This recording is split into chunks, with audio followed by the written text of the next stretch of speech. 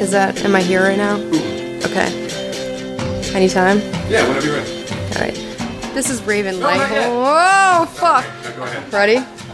This is Raven Lightholm, and you're listening to the Massacast, which is intended for adults 18 or over. And if you like this show, you should listen to Freedom of Fetish, my sex, relationship, and fetish advice podcast, available on iTunes and at www.freedomoffetish.com. Hello, and welcome to another Massacast. Thank you for downloading. Thanks to everyone who's been rating the podcast on iTunes and writing reviews lately. It means a lot. Thank you for your support. And same thing goes for those who have decided to hit the donate button at massacast.com. It goes through PayPal, accepts just about any type of payment you can imagine, and it's totally anonymous. So, your information will never be released. Also, a quick announcement. April 1st through 3rd, there's an event in DC called Momentum. You can find the website at momentumcon.com. That's one word, momentumcon.com. And I, along with many awesome podcasters, will be a part of a roundtable discussion, talk about podcasting. It's looking like a real cool event. That's momentumcon.com for more details. And it happens April 1st through 3rd in our nation's capital. What else is happening? Oh, yes. I usually record quite a few interviews in one big block. So over the course of 2 months or so, I record like 6 to 8 podcasts, and then I release them over the course of the following months. And I'm running low on this last queue, so I'm going to start doing another block of interviews. So if you or someone you know would like to be interviewed for the podcast, you can email me, massacast@gmail.com. I'm always looking for more people, and there have been some people who I've said, yes, I would love to interview you in the future. And of course, I completely forget to follow up on them. So if you're one of those people who I said, yes, I'd love to interview you, go ahead and email me again, because, I'm disorganized. This episode, talking with Princess Callie, who has got a great new project called Kink Academy. We'll be talking about that, and lots of other stuff. You can find her link on the website, massacast.com. But first, got to tell you about this episode's sponsor, Eden Fantasies. Visit EdenFantasies.com to browse their extensive library of personal toys, as opposed to public toys, bondage gear, sexual health products, and so much more. Also, you'll find product reviews from people who are just like you, who are going to give honest reviews, which is really what you really want, right? And if you want to save some cash, you can save a boatload by entering the code EFCAST upon checkout. Use that as your coupon code. Thanks to Eden Fantasies, proud sponsors of the Massacast. Now, on with Princess Callie. The first question I asked her, I noticed when looking at her information that she's really into humiliation play. And that's something I've never really understood was, humiliation. I've really never gathered that. So I asked her to expand on that, to talk more about what exactly is, in her definition, humiliation play. Sure. Well, I mean, like all BDSM activities, I think that there are various flavors from each approach. You know what I mean? Everybody has their own unique path that they have walked to get there. But to explain this kind of play, I actually prefer to use slightly different terms that I've come to over the years. Erotic embarrassment play can be a bit more fathomable for people, frankly. Mm-hmm. And it's really talking about the same thing, but, language is really powerful. And so when we use words that are easier to connect to conceptually, it's easier to get our heads around it. So starting with that, with erotic embarrassment play, usually the idea is a pretty teasing nature. I mean, we all know that kind of poking fun at somebody you care about that we can do. And basically, it's just taking that to the next level. Embarrassment play tends to be fetishized. And so, like I said, if you're not into it, then it would seem very out of place and usually pretty uncomfortable. But if you are into it, then it's like magic. It's like magic words suddenly are spoken. And a lot of that has to do with power play, the same as a lot of other kinky activities. Embarrassment is a lot about power and about exploring vulnerability. One problem I know some couples have, I have friends who are in a DS relationship, they're married, and there's a certain degree of humiliation that she just can't do because they're in a loving relationship. Yeah. For her to go down a certain path It's a big obstacle. It's a big obstacle because she has to raise the kids with that person in the morning, Absolutely. Well, and again, for the same, I really with this kind of play, I do tend to try to draw comparisons to other kinky play because it can seem really out there, but when you bring it back to concepts, the same can be said for somebody who maybe gets their, who whips their partner into a frenzy, you know what I mean? That the next day you have to take, your kids to gym practice or whatever. And so it's about separating that life. And a lot of couples, it's a big struggle with a lot of couples who live together, who have full-time relationships to do the really intense stuff because this is somebody that you love, and this is somebody that you cherish. And so why would you want to call them names or stuff them in a trash can or something? Right. But that's the thing about a fetishist, though, is that allowing that expression to happen can actually be the most loving act possible, because you take this really taboo thing that is really difficult to do, and you stretch yourselves together to try to find it. Now, obviously, I don't recommend people do anything they're uncomfortable with. It's about fitting it within your own desires and interests and energy level and that kind of stuff. But when it's approached from a playful standpoint, and even the pretty intense, like, more degradation style play.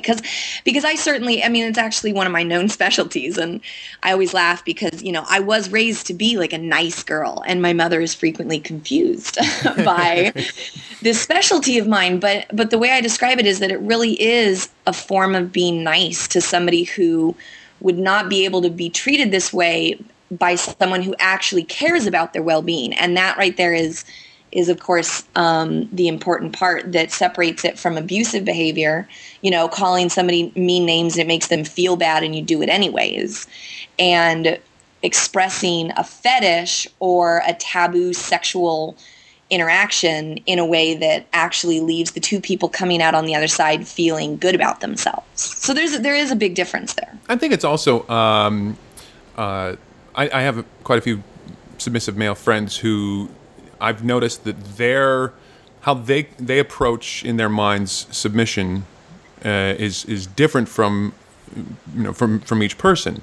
Some people really like being worthless. They really like whereas for me submission is very similar to like a knight to his queen, right? It's not whereas which is probably why and you can't mix the two. Right, exactly. They're just very different expressions of, a similar desire, but very drastically different expressions. Yeah, and which along the same lines, and that kind of brings us to, it's another form of humiliation, and that is the idea, and maybe it goes along with cuckolding too, but small penis humiliation. Yes. Well, and so here's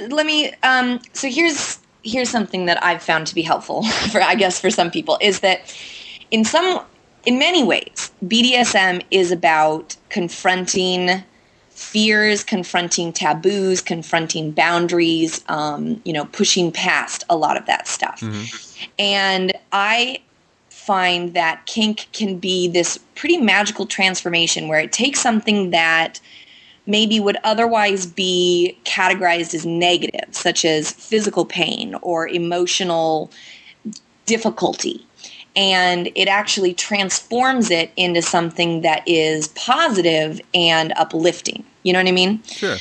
And so when it comes to things, especially regarding small penis or body types, which is very sensitive. The concept of humiliation play is really broad. It includes stuff like verbal play and small dick humiliation. It includes stuff like sploshing and throwing food at people, which for some people is not a humiliating act. So It kind of depends, on where you're coming from.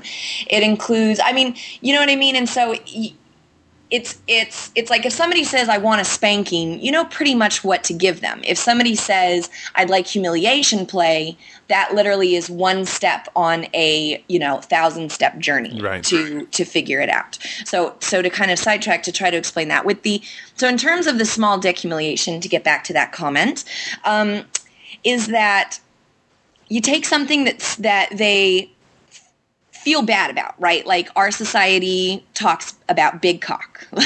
Big cock is the way to go, right? It takes this thing that they have to acknowledge about themselves. They don't have a big cock. They don't. They don't fit in with what society says is expected of them. So they can either just feel shitty about that, or they can fetishize it. And this is let me be specific in saying this is my personal theory about it. And from based on my experience of talking with people and that sort of thing. And so you take this thing that you would otherwise feel bad about and you fetishize it and you turn it into something that can actually turn you on. And so as opposed to sitting there and feeling bad for themselves because they have a small dick, they get to go, oh, I have a small dick and she's going to pay attention to my small dick. Mm-hmm. And through the act of humiliation, my dick is still going to get attention. Since that is a main focus for dicks everywhere, that, it's kind of like any attention is good attention. I guess. Well, that I guess that makes more sense then, I guess. Yeah, because it's like if it doesn't turn you on, I think it really is something that is a difficult stretch to make, and B, a difficult thing to really pinpoint in an explanation. Let's talk about how did you discover that you were into this stuff?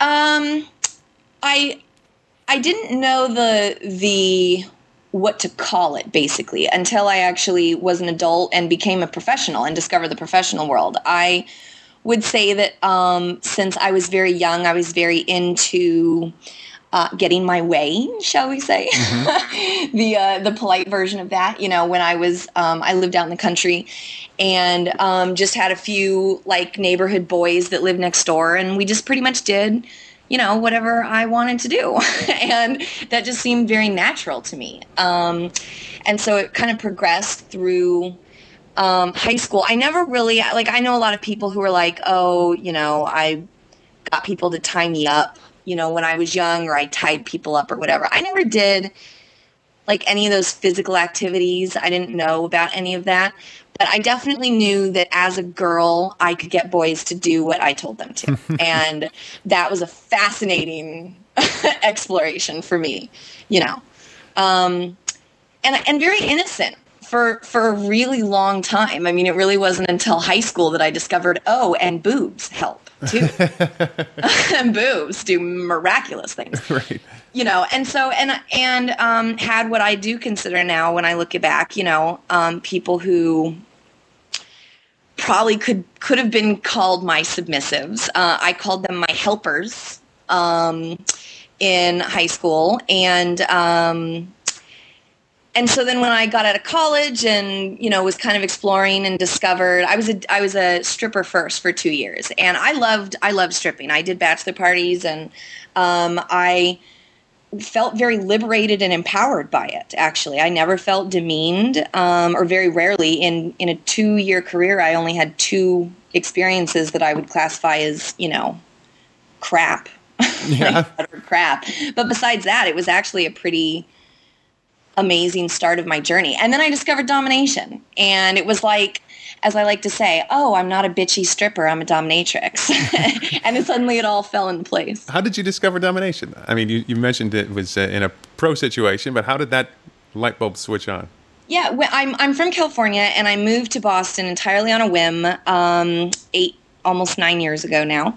And I brought my bag of stripper gear and figured it would not be difficult to get a job. I mean, I was a very good stripper, and the power of the tease was strong within me. Wow, that was like a Star Wars reference. I'm so not a Star Wars girl. That's pretty funny.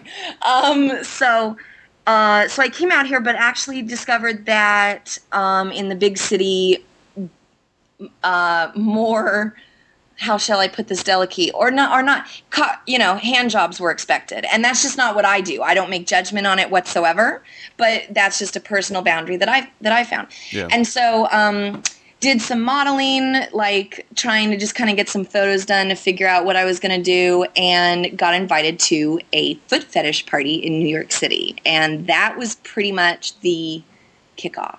I love the haphazard foot references, can I just say. I don't even do them on purpose. They just come to me. I have a few friends who kind of got into it that way, who got into being dominant through feet, whether it's through the pro thing or through whatever. Foot fetish is great. It's such a in my opinion, kind of low-key way to enter the sex industry. It doesn't actually involve any, currently defined sexual organs. Mm-hmm. There's some distance in it. And for me, when I walked in, it really literally was like a light bulb went off. And there were all these amazing women of all different kinds of women and shapes and ages and personalities, and all these men respectfully asking to, kiss my toes. And it was I really just was like, wow, like this is an incredible world that I had no idea of. And so because it's that sense of respectful attitude. I mean, I went from, show us your tits, have you got a cunt in those panties kind of comments as a stripper, to, excuse me, mistress, may I please worship your feet? Those are beautiful shoes. Yeah, that's a big difference in experiences.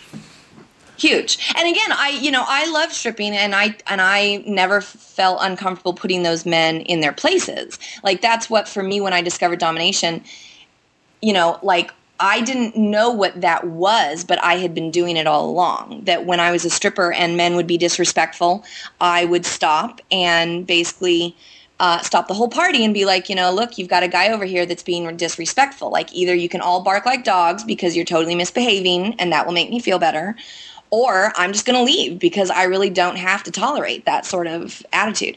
And you would be astounded at how fast men will bark like dogs or put their buddy out on the sidewalk and be like, dude, if you can't hang, you are out. So for me, it was a really empowering experience. But then to discover domination was definitely the next step in that. So how did you make it's not a huge jump, but it is a bit of a jump to go from getting your foot worship to kicking someone's ass? Yeah, for me, it wasn't a huge jump. I tend to look very sweet. I'm blonde. I smile a lot. I'm a very, generally pretty chipper, sometimes downright perky person, but there's a real edge to it. And so for me, I just naturally, I think, behaved rather sassy and domineering. And so and frankly, I mean, the community was just great. All you have to do is look around, go to an event and look around, and inspiration is everywhere. And so I would talk with the guys who came to the party and ask about what their favorite experiences were. I would watch other women doing their sessions and, see the things that I thought were super hot and put them through the filter of myself. And so it was very much a matter of, it really was for me very natural. Everybody is good at something in the world. This is one of those things for me. It must be pretty empowering to have that kind of that switch turn on.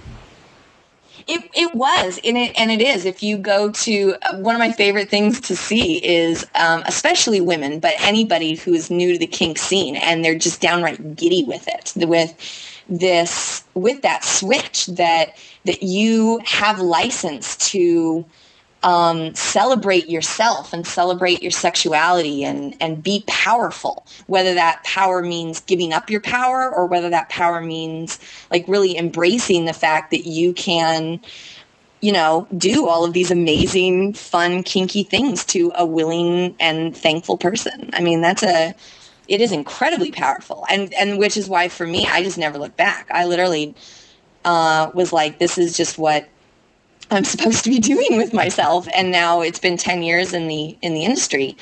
And, I'm more passionate than ever, frankly, about talking about sexuality and about, helping people create that space to be liberated like that. Okay, that was my soapbox. I'm stepping back down now. No, that's fine. That's fine. This the whole point of this is for you to, have a soapbox. So that's great. I'm very passionate about sexuality. It's such an amazingly, endlessly fascinating topic, which doing, like you said, doing podcasts like this, you get to talk to all kinds of people that otherwise, you may not have a connection with, but there's this connection that brings all these various people together. It's pretty amazing. What, you're going out to events and parties and stuff like that, when people find out that you are dominant, I'll give you a story. I'll give you an example. I have friends who they don't hide the fact that they're dominant, and they don't have like a separate life. They don't put their life into boxes. Okay, this is my dominant life. This is my personal life that stays away from that. But so I have friends who they'll go out, and when someone asks them, "What do you do for a living?" they'll say, "Oh, I'm a dominatrix," and all of a sudden, everybody at the party is just asking. Just the kinky dominant 101 right. Impromptu. Yep. Right. And because that is so prevalent, it seems that more and more people, more of my friends who are out about it, they've kind of pulled back from being so out because they're sick of being that kinky person or being the person who's willing to talk about it. It's tough to be the freak show. And the thing is that some people mean well, and some people really just see it as like, wow, like you're a normal person in a normal environment, and suddenly I have permission to ask these questions. Mm-hmm. But some people just are kind of, doing the freak show thing and being like, wow, like you're weird. And that can get tiring. And so I've made similar choices recently. It's tough because I have a lot of pride in what I do and what I've built, and and all of that. I'm very proud of who I am and what I do, but it's so sad how in about 30 seconds people's opinions and perceptions of you can change so drastically that they don't even really get a chance to get to know you in any other way as that kinky girl or that kinky person who does that like for money, like, because that even changes it, you know what I mean? Like, yeah. You just tell people that you're kinky, they're gonna like be, wow, well, okay, but like you tell them you get paid for it, and money and sex are two of the most complicated human things. I think people have very complicated and surprising responses to sexual identity, to professional sexual identity, and all of it all mushed up, and so I used to enjoy kind of shocking people because I do look so normal, that they would, that I could tell it just totally turned their idea of what a pro-dom was on its head.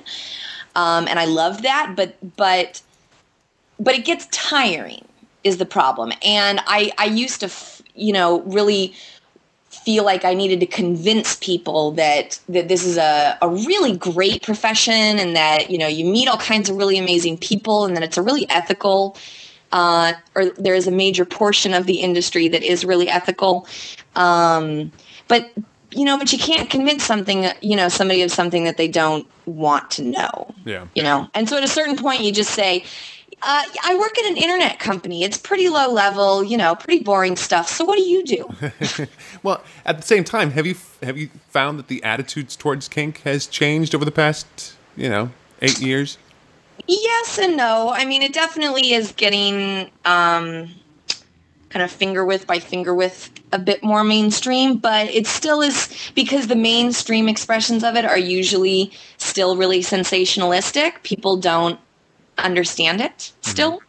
Mm-hmm. And so it really depends. I mean, I went to art school for a little while and told some of my professors and had really surprising responses from women that I thought would be, but were kind of old school feminists, and were horrified that I would do something that was quote unquote violent. They were horrified that that, oh, I didn't think you were the violent sort. And it's like, whoa, let's do a Kink 101 class, please. And especially since my world has taken a very fierce turn towards education, I'm back to feeling a little more willing to explain it to people on a one-on-one level, because a lot of times what's given in mainstream is still not yet accurate. I also find that people have a lot of assumptions still.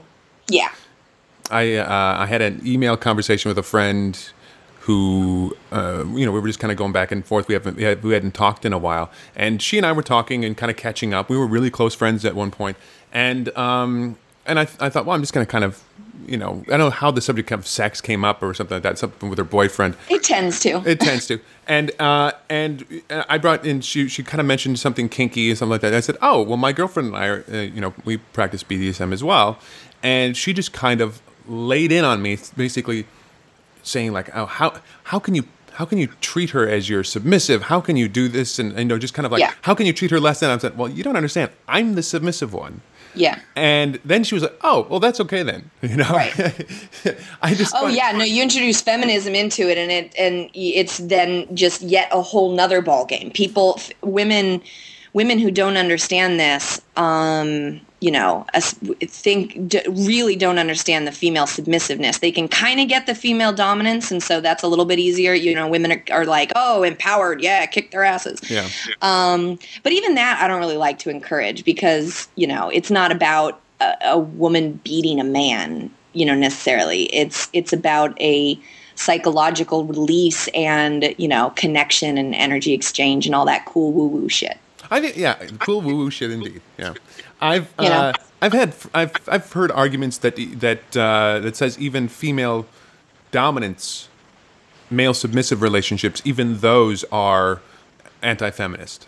Oh, yeah. Oh, I've heard it all. I've been told that I've been brainwashed into liking high heels, and that, that I'm merely succumbing to a different version of males' objectification, and that the males are, the fact, I've had a fetish porn site up for 8 years, princesscallie.com, where I never get naked. I show my boobies a couple of times because I occasionally like to show my boobies. Mm-hmm. But besides that, I don't get naked at all. I have no traditionally sexual interaction with any of them. And I've been told by many, many women that I am, that I'm setting women back, 100 years, that it doesn't matter that I'm the one superficially in power because I'm all trussed up in sexy clothing, and it's like, what? When I wear high heels, I am a shoe fetishist. No woman in their right mind can tell me how I feel when I'm wearing a pair of high heels, which is like I am an absolute sex goddess. And that has nothing to do. I wear high heels alone in a room when I've had a crappy day, not for anybody else. You know what I mean? And so to those women, I tend to say, feminism is about allowing women to make their own experience as a woman. Stop trying to define my experience as a woman. Go have your own experience as a woman. This episode is brought to you by Eden Fantasies. Enter EFCAST, EFCAST, when you check out your order, and you'll save 20%. It sounds like DS is a big factor in what you enjoy as well. Huge. Power is, to me, exploring power is everything. It is the hottest thing. I could be doing almost anything. My list of activities that I enjoy is long and varied. But as long as it's about someone willingly turning themselves over to me, and about me consciously taking control, I'm a happy girl. Do you find, I had a conversation with a few people who are really into DS as well, and I found it really interesting to see when it comes to service, the varying ideas behind different types of service. I'm talking about just like cooking and cleaning and doing chores and stuff like that, on the role of protocols, and how some people really prefer having set very strict protocols, and some people think the protocols hurt more than they help. Do you have any protocols you go by, or does it really kind of depend on the person? Or it totally depends on the person and the situation. I am a realist, even in my fantasy. And so I think that protocols can go down a negative path when they're used either as a crutch, as a way to establish dominance without actually putting any work into it, like just describing a bunch of difficult rules for someone to live by. And then I think it can also hurt when you place the protocols above the person that you're dealing with. A very simple example is a submissive being on their knees. Most of my submissive men are 40s or older. And so if I required them to stay on their knees throughout, say, an entire session or throughout, say, an experience when they're getting instructions from me, and them being on their knees was so painful as to distract them what I was telling them, then the protocol is actually being detrimental to what I'm trying to accomplish. But, of course, it can be very fun. The theatrics of protocols are sexy and powerful, and when used judiciously can supplement domination and can really add to a person's feelings of being controlled. But I think when you rely on them, it can get it's the same thing as like just relying on, using a flogger and just hitting somebody with a flogger. If you don't know what you're doing with the flogger, then you're basically just smacking somebody with a mop. Can you give some examples of protocols that you would recommend for people? Sure. Yeah, sure. I prefer simple protocols that you can work into realistic situations. I think a lot of times people set their kink and fantasy on such a pedestal that they can never get there. And so if you can't do your kink, then something's wrong. And so the most simple one that I like to do is a greeting and dismissal. When my submissives arrive at any given time, they know that they are to request permission to drop to their knees and kiss each of my feet 3 times each, and then thank me. It's very simple. It can happen very quickly, and it's a very sweet acknowledgement of a power dynamic. And then if you're a foot fetishist like me and most of my submissives, there is that added as well. I also really recommend having distinct names. It's not about creating necessarily a whole different persona, but especially for lifestyle couples, people who are married or in an everyday relationship, having a special name that you can call one another. And it doesn't have to be, oh, Lord, Master of the Universe, or, oh, most central and golden goddess, although that can be really fun, frankly. Creating something elaborate, to make them. I'm a big fan of tongue twisters for some reason. But it can be simple, as simple as sir, or, my love. That when it's said with a distinction, when it's said only at those certain times, it can really be a very small thing that can help set the mental mindset for dominance and submission. I mentioned that I was going to be interviewing someone who, a dominant woman, right beforehand on Twitter, and I've had a few questions, and that kind of, you mentioned your stature, and someone actually asked that question. For dominant women of small stature, how should they go about intimidating a male submissive? I find that staring people down can be very effective. A lot of it is just about confidence, is that, you kick a man in the nuts with enough force, and no matter how big he is, he will fall. You smash somebody's nose into their face, they're going to have a problem. And so, I think that because I don't exhibit meekness, that's the first step, and that causes men, especially, I use love slightly sarcastically here, but dealing with like alpha males, because they tend to use physical intimidation, and I find that the correct look in my eye is actually much more effective in shooting people down. Yeah. And so being confident and looking them in the eye and having a firm tone to your voice without being bitchy. A lot of times I find that new female doms, especially, I mean, well, frankly, everybody does this, find that just they try to be an asshole and think that that's like the dominant thing to do is like, yell at somebody or use swear words or that sort of thing. So not effective. Really, really, truly not effective, and just makes you look kind of like a jackass. Yeah. But if you instead use strong confidence to overpower people, you'll find, at least I've found, that it's much more effective. That is a very common thing. I've actually encountered that just a few times, like, at public parties and stuff like that.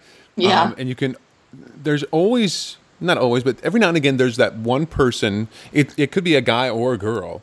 Yeah. Someone who is trying to invoke dominance in themselves by forcing it out there, and they're almost they're just being rude. They're being rude, but they're trying to do it in what they assume is dominant, either from a movie they've seen or from porn they've watched or who knows what.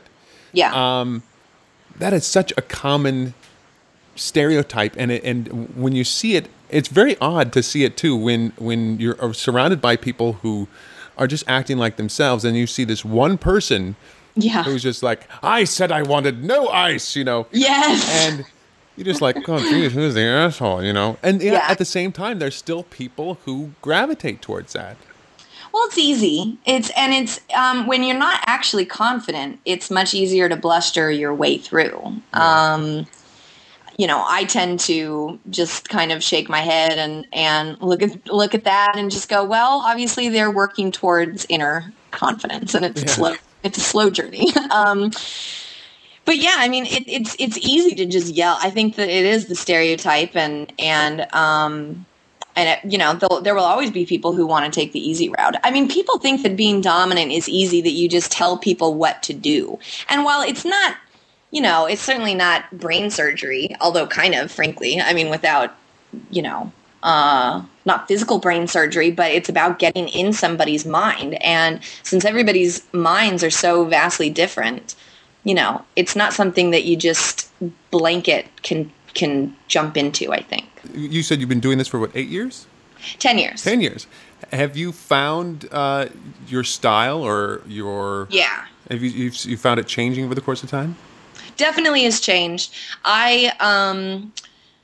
When I started, I definitely was given an idea of what, professionally dominant women were supposed to be like. And my people that are now good friends have some really awesome stories of Princess Callie Domitis. Like the first year or two when I got in the scene, which of course make me just blush like mad now. Can you give some examples? Yeah, I was going to say, I've got to share one. A good friend of mine told me who... she's a great woman, and she owns she actually owns I'm blanking on the name, but she owns a vending booth. And apparently when I met her, and we just shot some Kink Academy video content recently, and she said, do you remember the first time that we met? I said, no, I don't. She goes, oh my God. She said, you came up and you were in the booth and you said, oh, it's so nice to meet, that she said to me, it's so nice to meet you.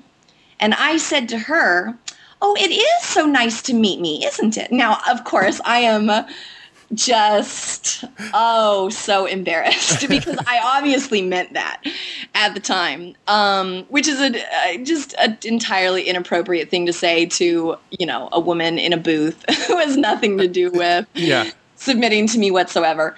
But I am proud to say that didn't last very long. And so one of the nice things about being so immersed in this world is that I found a fairly quick learning curve, and have now, definitely 10 years into it, feel utterly settled into my style and self as a dominant. But it's a path. I mean, I started off with the doing a lot of the worthless worm sort of stuff, and I certainly can go there now with people, but I don't. I mean, I don't think submissives are worthless. Now, I can do a degradation scene with someone where we explore that concept for a period of time, but I care very deeply about my submissives, and I care about, the people that I play with, their well-being. And so kind of doing the whole, like, you're an utterly worthless maggot thing didn't really last all that long, because they're pretty awesome people, Yeah. Now, again, we can play them being a maggot for a period of time, and I get to push them in the dirt and spit on them and call them nasty names. And then at the end, they kiss my feet and they say, "Thank you, princess, for being so mean to me." And I say, "You're welcome, my pet. Let's go grab some dinner." First of all, that story you gave about it is so nice to meet me. I've come upon that so many times, and kudos to you for admitting that story. First of all, thank you. I like to actually share those things because I think that I've come to realize that the highest kind of label I claim as myself is teacher/student, and I find that sharing those kinds of embarrassing stories of growth not only forces me to confront the fact that I really was kind of a prick there Sure. for a minute, but helps people understand that we all make mistakes, and that it as long as you push through and you grow, then there isn't anything to be embarrassed about, as long as hopefully you don't behave that way now, and you can see why that was perhaps not the best choice. Let's talk about Kink Academy. Yay! I love talking about Kink Academy. This is, you gave me a password, username, password. And I got to check out the site, and it seems to be adding content all the time. First off, for those people who don't know, what is Kink Academy? Are there people who don't know? I know it's a shocker. So. Kink Academy is a creative sexuality video-based website that I launched a little over a year ago that has 4 video updates a week. The videos are anywhere from 5 to 15 minutes with educators from all different kinds of perspectives, gender identities, sexuality identities, presenting on various topics regarding sexuality, kink, gender, relationships. So that's it in a nutshell. Mm-hmm. It is a membership site. It is currently only $9.95 a month, but it is so dirt cheap, frankly, right now that you might want to jump on the bandwagon for those of you who are listening, because it really, at this point, is growing immensely. I'm really, really proud of it. We've got close to 50 educators now and adding them all the time. We've got some really big names, Lee Harrington, Jay Wiseman. I just signed up the oh-so-sexy Madison Young on the site. Just so many more names that I honestly can think of right now. But tons of people talking about tons of kinky stuff. And the idea is that these little bite-sized videos, you can either watch a couple of them in a row and get a more comprehensive class, or you can watch one and get something immediately usable and on your own schedule. So let's say you have a play date at 2 a.m. and forgot that bondage wrist tie that you learned in Lee Harrington's class. You can go on Kink Academy, you can watch it, and then you can go and be a superstar. Superstar. Well, the thing I thought was really cool about this too is that, I grew up in the Midwest. I grew up, rural area, and there was nothing like this in my, where I grew up. I grew up on a farm in North Dakota, and there was nothing. Awesome. There was nothing there, and there was nothing for. I would have had to drive 12 hours just to go to any sort of organized kink event, for education. And even that would have been difficult to do. And then when I got to New York, there were always, there's always something going on when it comes to kink education in New York. But at the same time, not everything appeals to what I'm into or what Sod is into at all times. And that's kind of the cool thing about this, is that there's a pretty vast library of different kinks and different interests in there. How have you, obviously there's so much stuff to choose from. How do you prioritize, or do you even prioritize? You just say, is that a thing? Okay, yes, we're going to do it. That's one of the hardest things about this website. In fact, I just was setting up the like the content for the next couple of weeks, putting the list together. And I wish we could update every day. That was actually originally my plan, and my team, of course, said, "Lady, you're crazy." But because it is hard, because there are so many different topics and there's so many different approaches to each topic, and we don't just have one educator present on a topic. We have multiple presenters talk about each topic, so that because people will get different things from different people. So it has been hard. We spent a lot of the first year trying to get a lot of foundational stuff on there. I didn't want to jump immediately to like scrotum piercing, let's say. But now that the site has been up a year, and we do 4 updates a week. I mean, so that's 16 a month, which is pretty substantial. And the idea behind that is that if you don't like today's video, there's a good chance that you'll like, the video that comes up in 2 days, or you might like them all if you're a dirty pervert like me.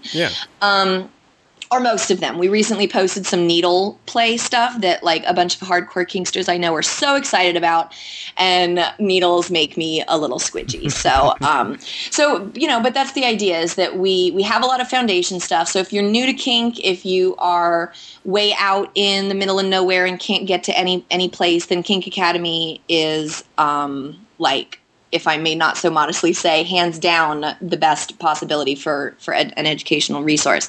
But even if you are somebody who lives in a big city or goes to events, there is also a lot to be had, frankly, at the site, because like I go to events. I go to like 12 events a year, and I never get to all of the classes I want to get to. I never remember everything from each hour-long or 2-hour-long class. And so having this kind of reference, it's like having a book but better that you can go back to over and over, whether you're totally new or whether or not you're advanced. The idea is that you can go on there and find something to turn you on and to help you be kinky, because that's my life's mission, Axe, is to help people be kinkier. Yay. And that was the one thing that I really liked about it too, is that I think a lot of people, when they're reading about kink, or when they're, I mean, maybe not so much about reading about kink, but specifically, but when you're researching a kink, let's say if you want to try bondage or you want to try spanking or something like that, there's usually this, you're always reading it and always learning about it with the context in your head of doing this to another person or getting it done to you, right? Right. So it's really hard to kind of look at it in just a objective way. And whereas when you're watching the videos, you can see there's 2 things. Number one, it's not like a crazy sexualized. No, it's very straightforward. I mean, we show what we're doing, and we use, like we have a female anatomy clip where we use a live female, because most anatomy stuff is used with these little plastic pussies. But it's what I mean is it's not blocked by porn. It's not obscene. It's not. It's the idea is that people can focus on learning how to make their own sexually charged experience. Yeah. And that's the thing that was really impressed me, because when I first heard about it, I thought, okay, these are going to be scenes that people play, whereas you don't really learn. You can watch all the kink porn you want, and you still have to go, wait, how did they do that, or what is going on there? Whereas this is not.